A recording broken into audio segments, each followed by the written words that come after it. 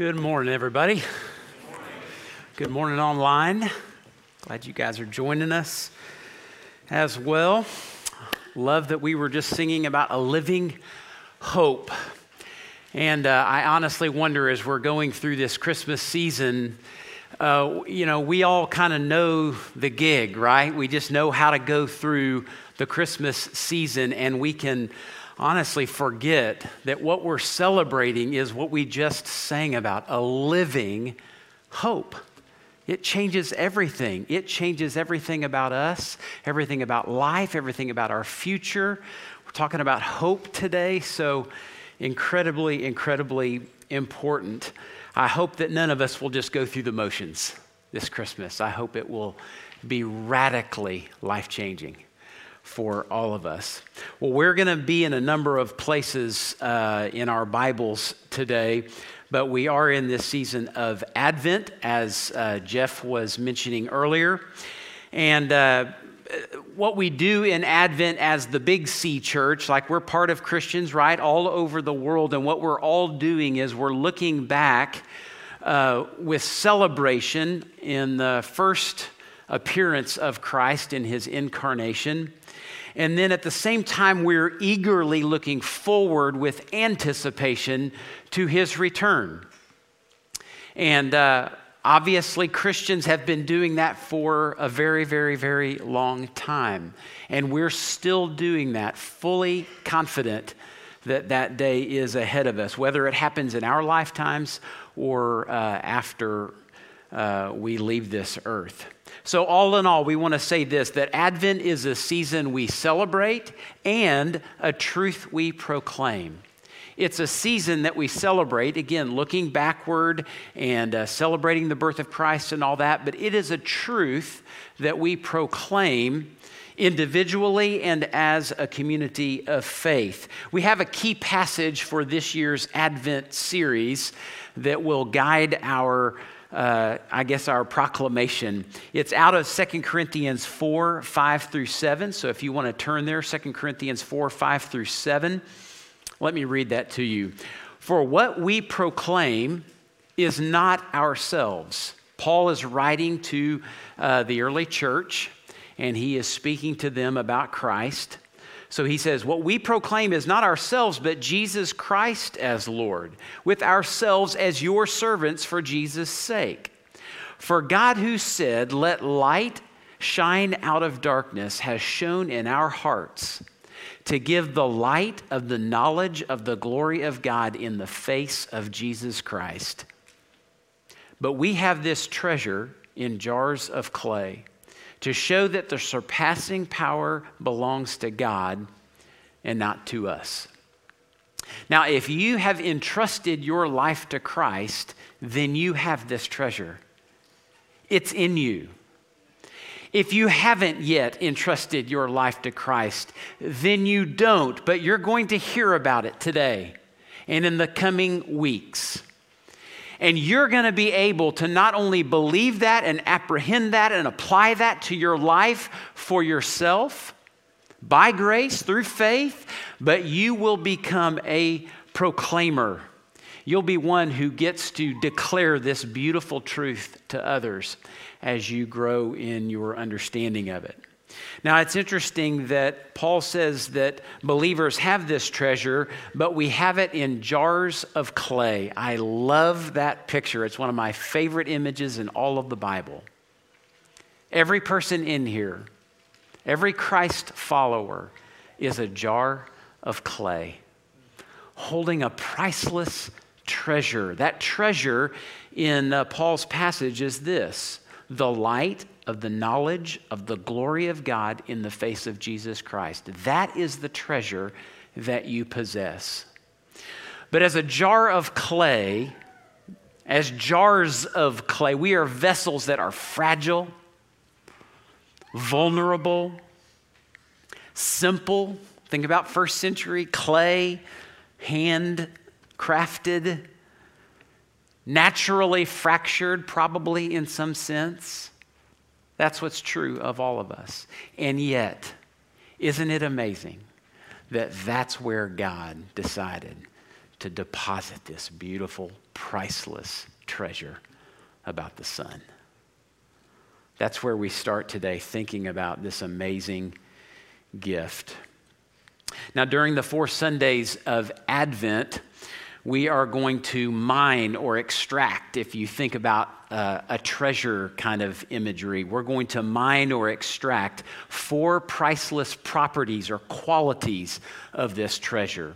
And it's in 4 words: hope, joy, love, and peace.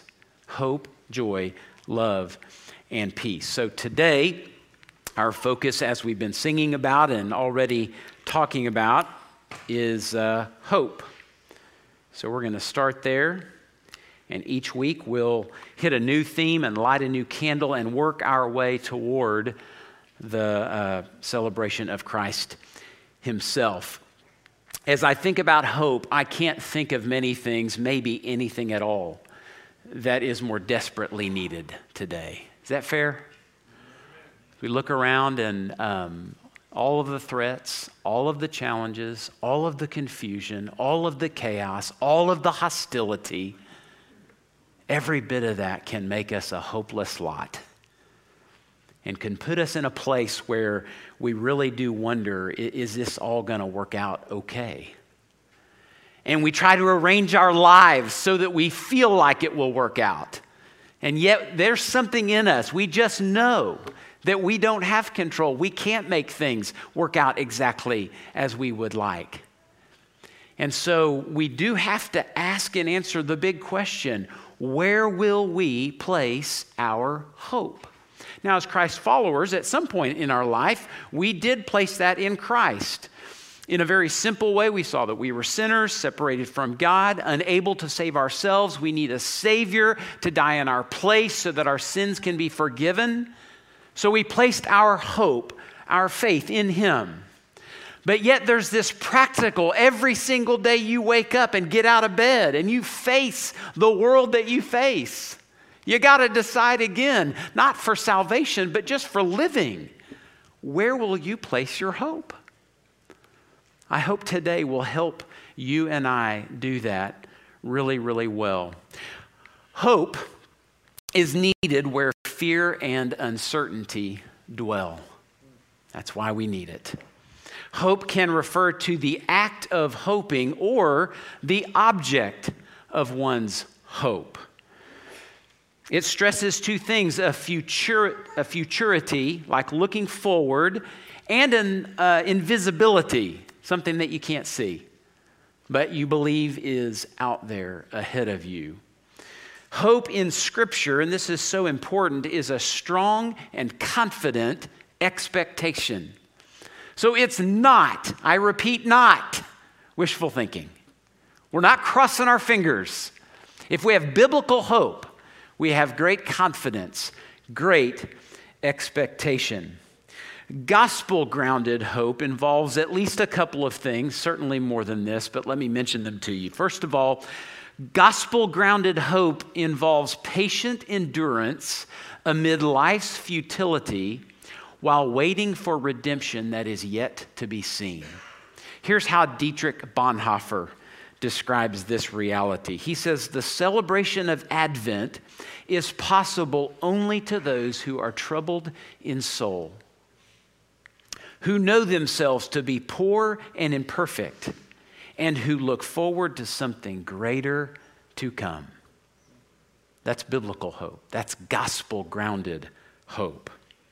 Gospel-grounded hope also involves confidence about the return of Christ without the certainty of the timing of that return. That's the part that we just have to say to the world, we don't know.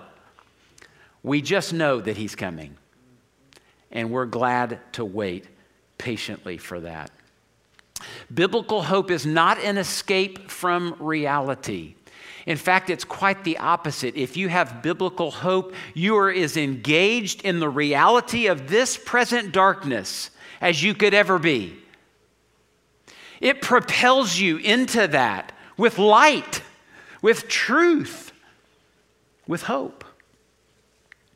So it propels us into action. And I thought today, as we think about hope, let's look at some moments where some heralds of hope brought that into this present darkness and spoke to people just like you and me. And let's see what difference hope makes in their lives and in their experience. The first is all of these are from the Gospel of Luke. And we're going to start in chapter 1, verse 28. And this is the angel Gabriel coming to Mary, who would be the mother of Jesus. This is his first announcement to her. Just imagine that. Just try and put yourself in her shoes or sandals or whatever. And just imagine, what was that moment like when she is approached by Gabriel? Here's what he said to her in Luke 1, 28 through 33. Gabriel came to her and said, "Greetings, O favored one, the Lord is with you." But she was greatly troubled, that is Mary, at the saying, and tried to discern what sort of greeting this might be. And the angel said to her, "Do not be afraid, Mary, for you have found favor with God." There he says it again. "And behold, you will conceive in your womb and bear a son, and you shall call his name Jesus, Emmanuel, God with us. He will be great, and he will be called the Son of the Most High. And the Lord God will give him the throne of his father David, and he will reign over the house of Jacob forever, and of his kingdom there will be no end."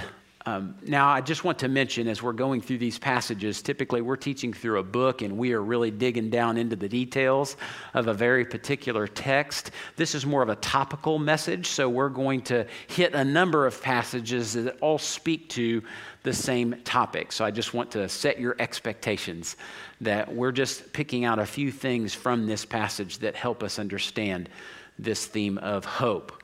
Now, what do we know about Mary? She was young, I think maybe poor, probably fairly obscure. She's a teenager. She's engaged to Joseph. She's likely from the tribe of Levi. We do know that her and Joseph are in the lineage of David. That's why the angel could refer to their son being connected to David. So it's not as if she was like the most popular in her little area, like she was the best of the best, the cream of the crop, and somehow God noticed her and thought, wow, I need to get her on my team. He chose her, and probably to the surprise of everybody. And she's right in the line of what God has done all throughout history, which points us back to the whole nation of Israel, another little, obscure, peculiar group of people that God happened to choose to accomplish his purpose. Now, the nation of Israel dwells in the promised land at this point, right? They're there.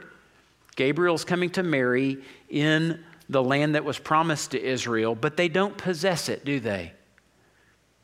They are ruled by Rome. They live under a ruthless and oppressive empire. I don't think that Mary, if she were just to describe her life as a whole, she might say, well, it's okay, but it's not awesome. And actually, there's a lot about life that's very hard and confusing and scary.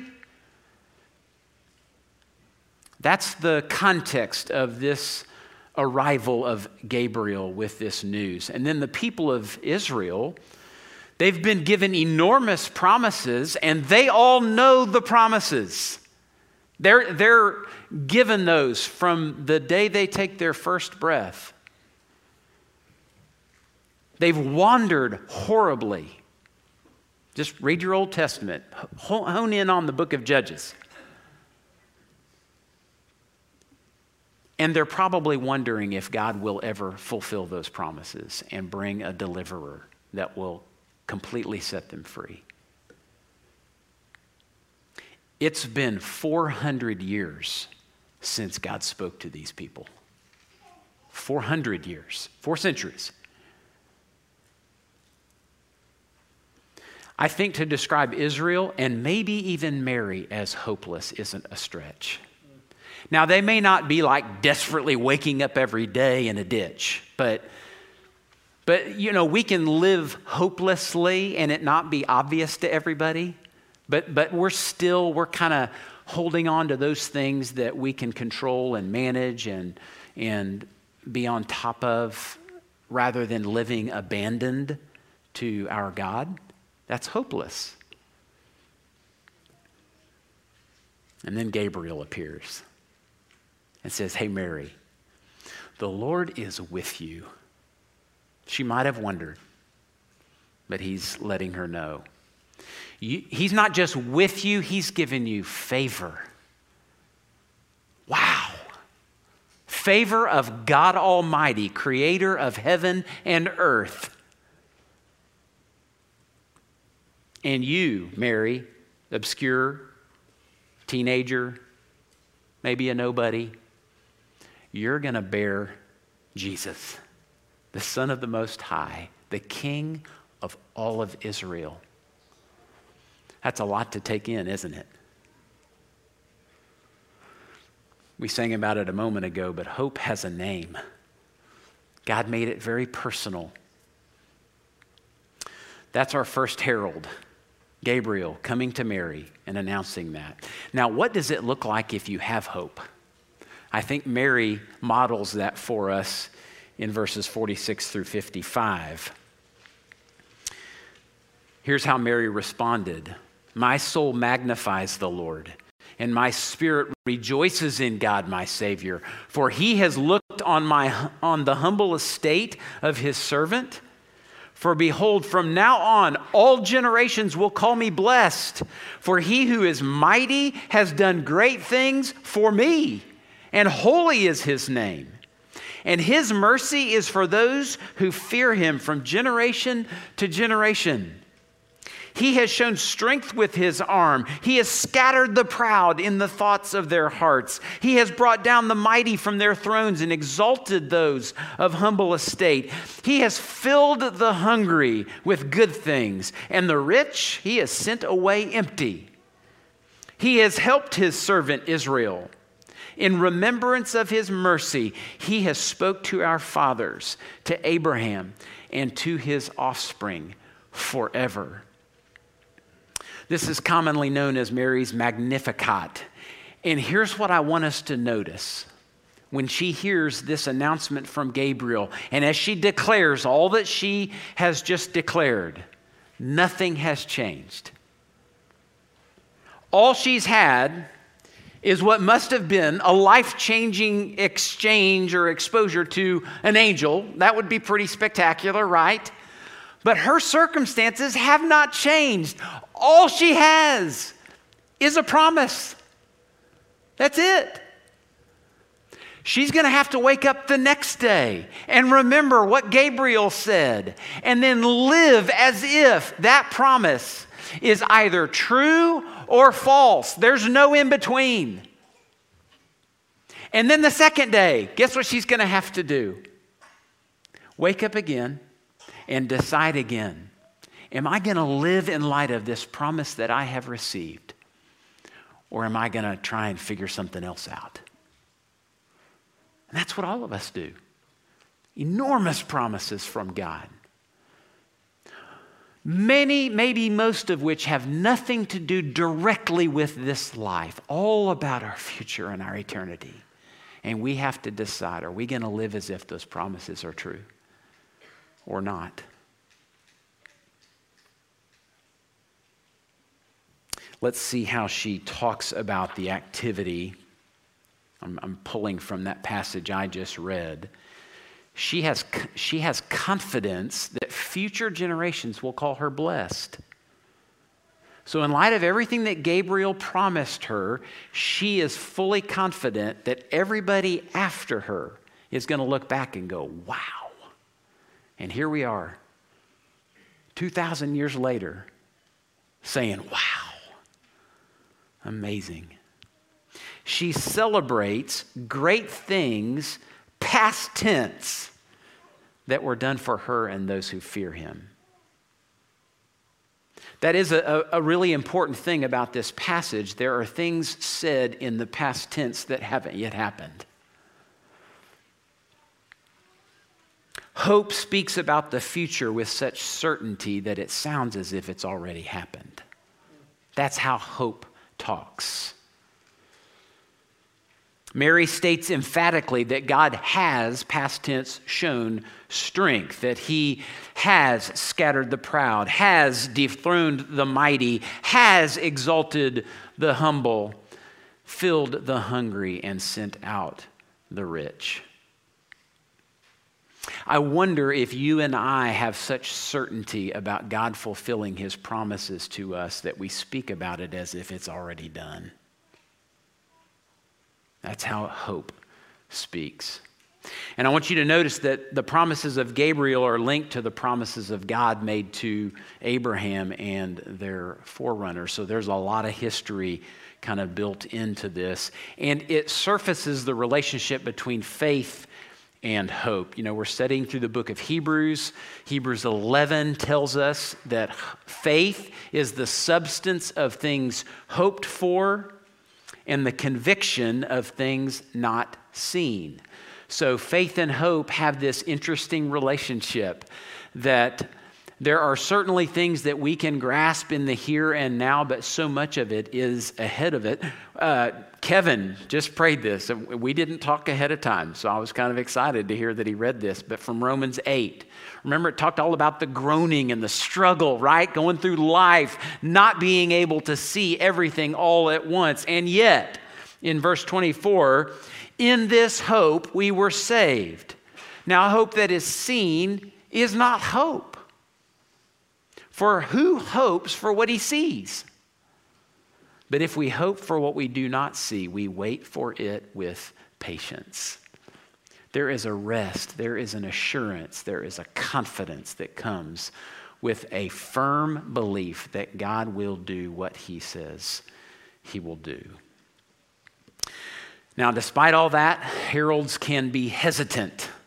And so our next illustration here is a hesitant herald, Zechariah, the father of John the Baptist. He is approached as well, and he's a priest.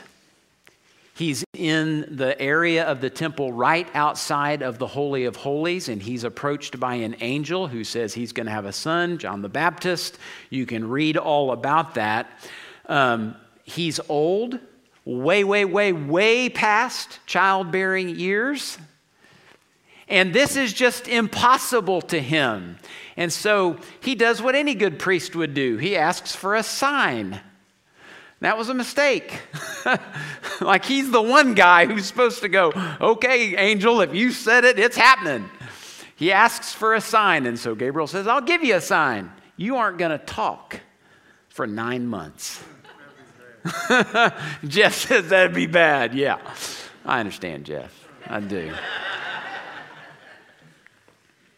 God mutes Zechariah until his miracle baby is born. And then he has a lot to say. Beautiful thing. Hope-filled words. Listen to this in Luke 1:68.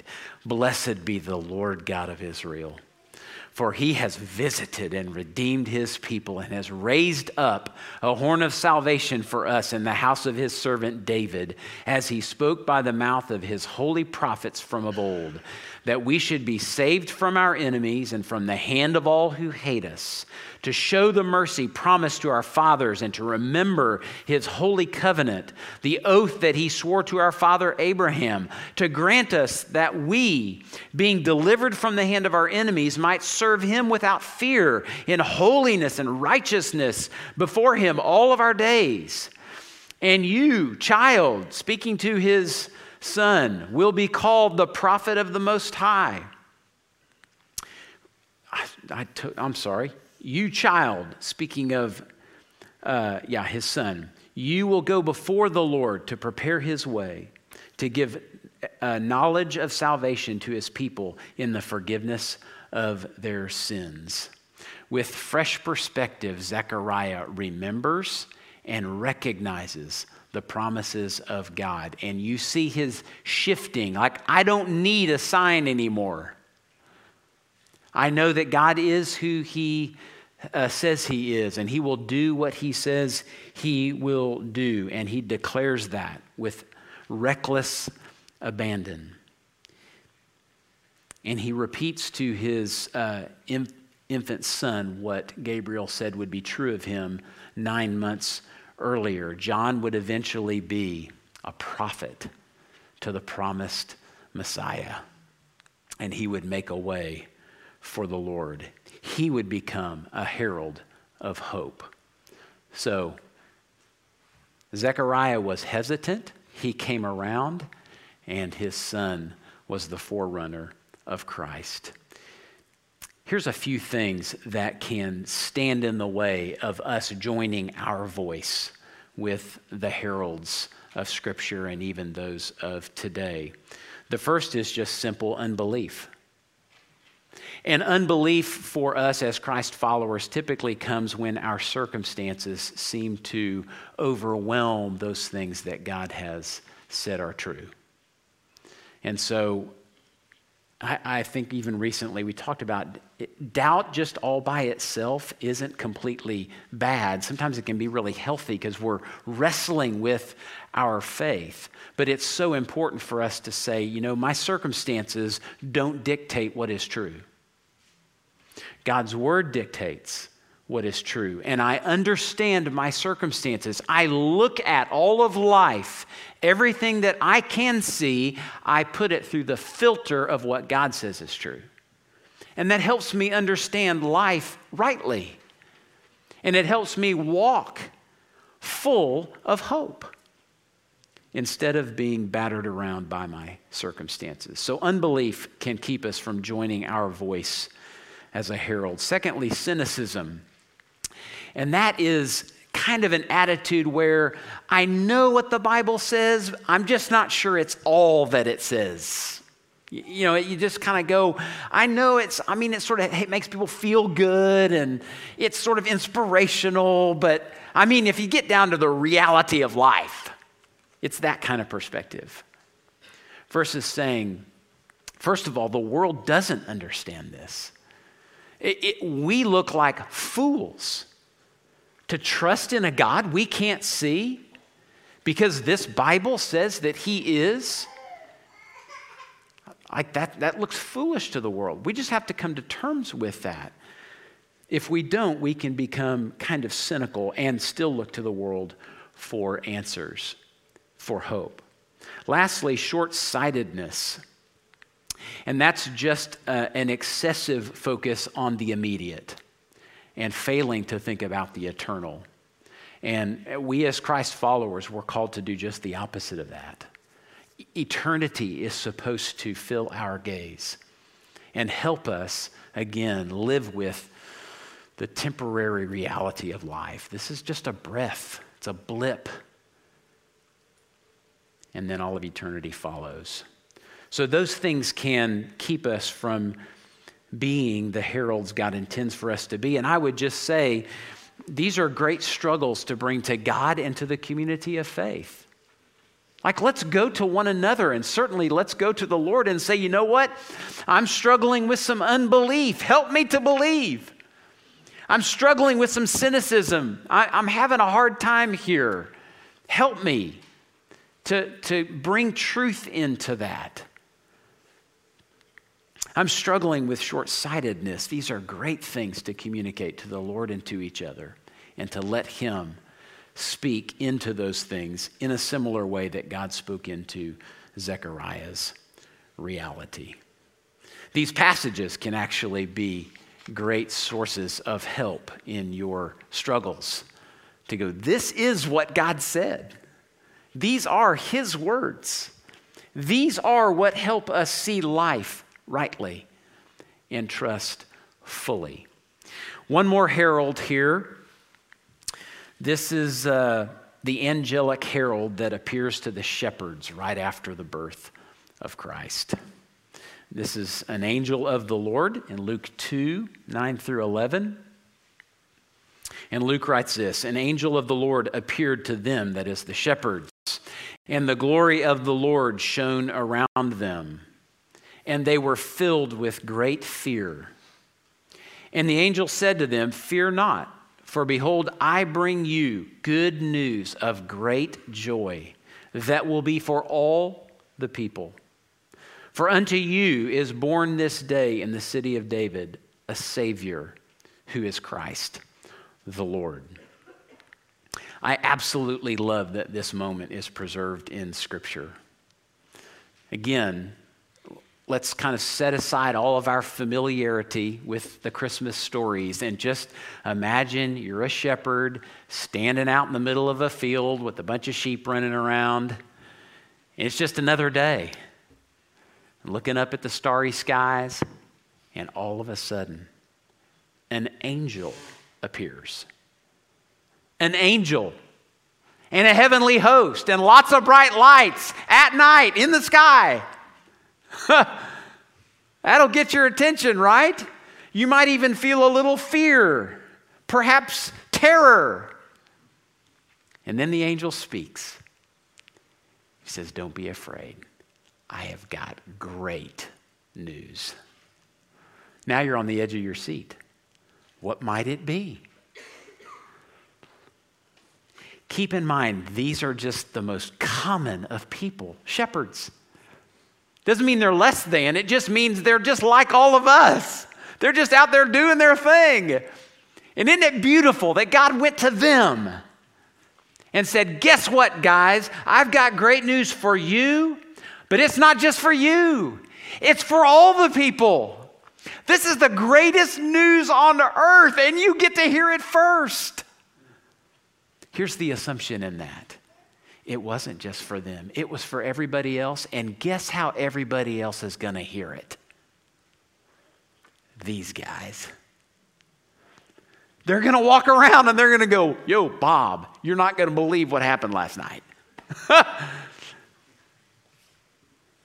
And they're going to talk about a Savior, a deliverer, the fulfillment of those beautiful promises that every Israelite had heard of all of their lives. And these guys get to deliver the news. I think that means we get to deliver the news. Just common folk like us. Nothing special, nothing spectacular. We just kind of do our thing day in and day out, but we hold treasure in jars of clay. And we are a people of hope.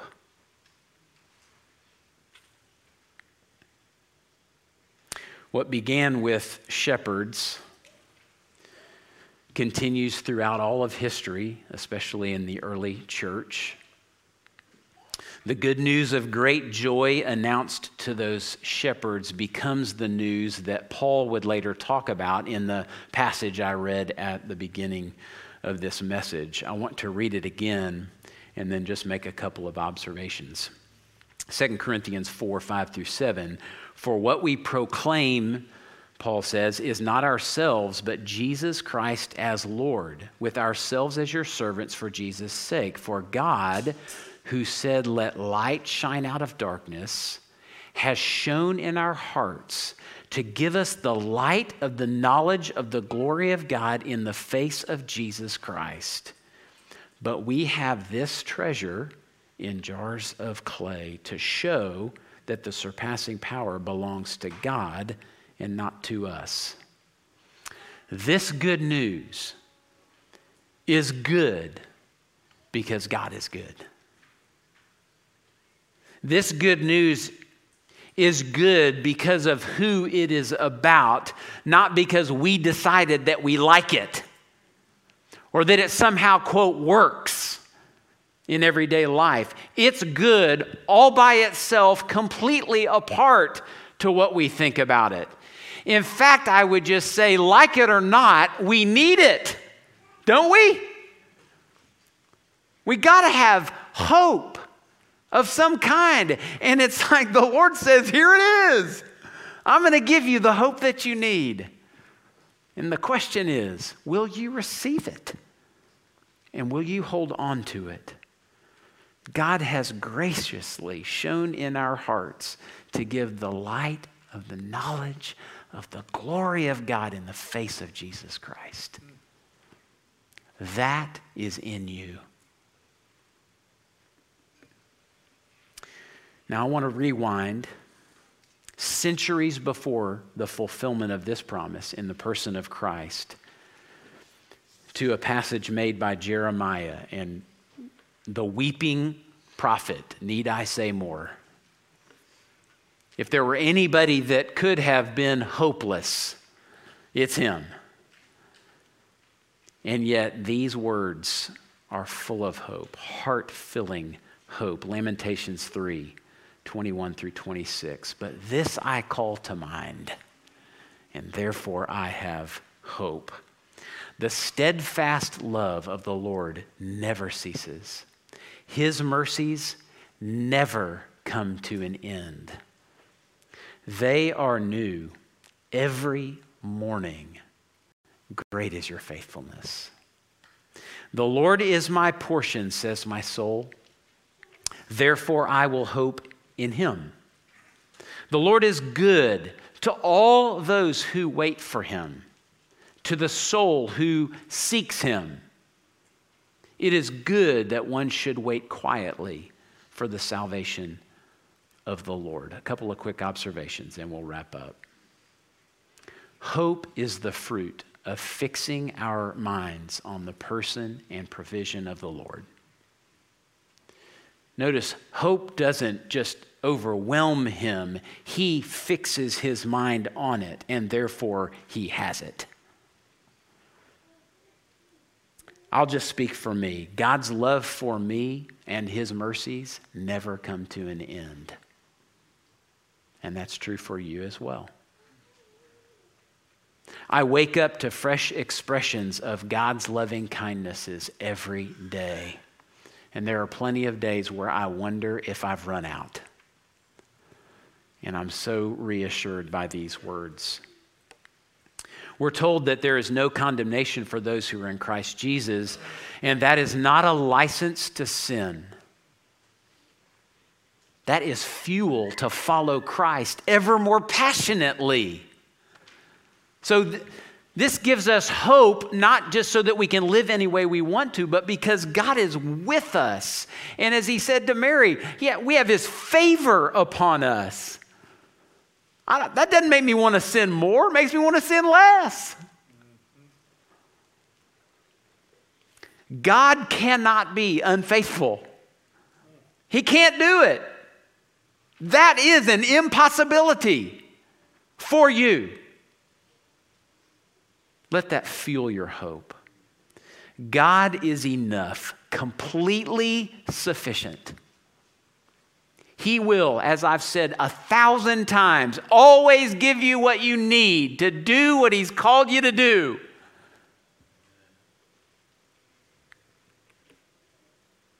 None of us will ever regret waiting on God's perfect provision. So here's a prayer that I want to offer for you guys for consideration. Maybe a prayer that you can pray throughout this Advent season, but certainly as it relates to hope. Just write down Romans 15:13. And I'm going to read this. And just as a so what today, I want to give you an opportunity to ask the Lord, like, how do you need to take this concept of hope and the reality of hope and apply that right here, right now, as you head into this Christmas season. But I want to read this prayer and then give you that opportunity to do that. Paul writes in Romans 15:13, "May the God of hope fill you with all joy and peace in believing, so that in the power of the Holy Spirit, you may abound in hope." So I just take a moment You may relate to Mary or Zechariah or maybe shepherds standing in a field somewhere. You may be in a really tough spot that's making hope a hard thing to possess. But it's in you. Jars of clay, but it's in you. Ask the Lord how you might apply the truth of that hope today. And then I'll pray for us to close.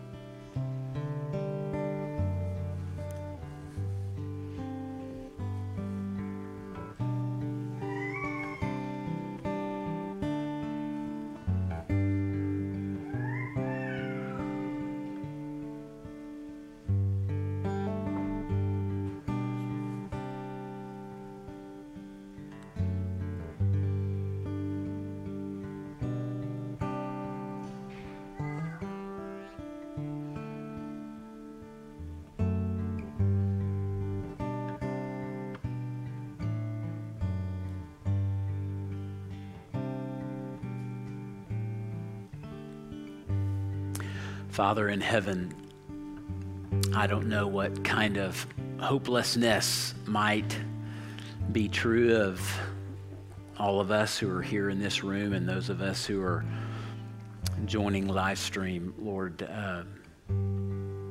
probably all of us feel that to some degree.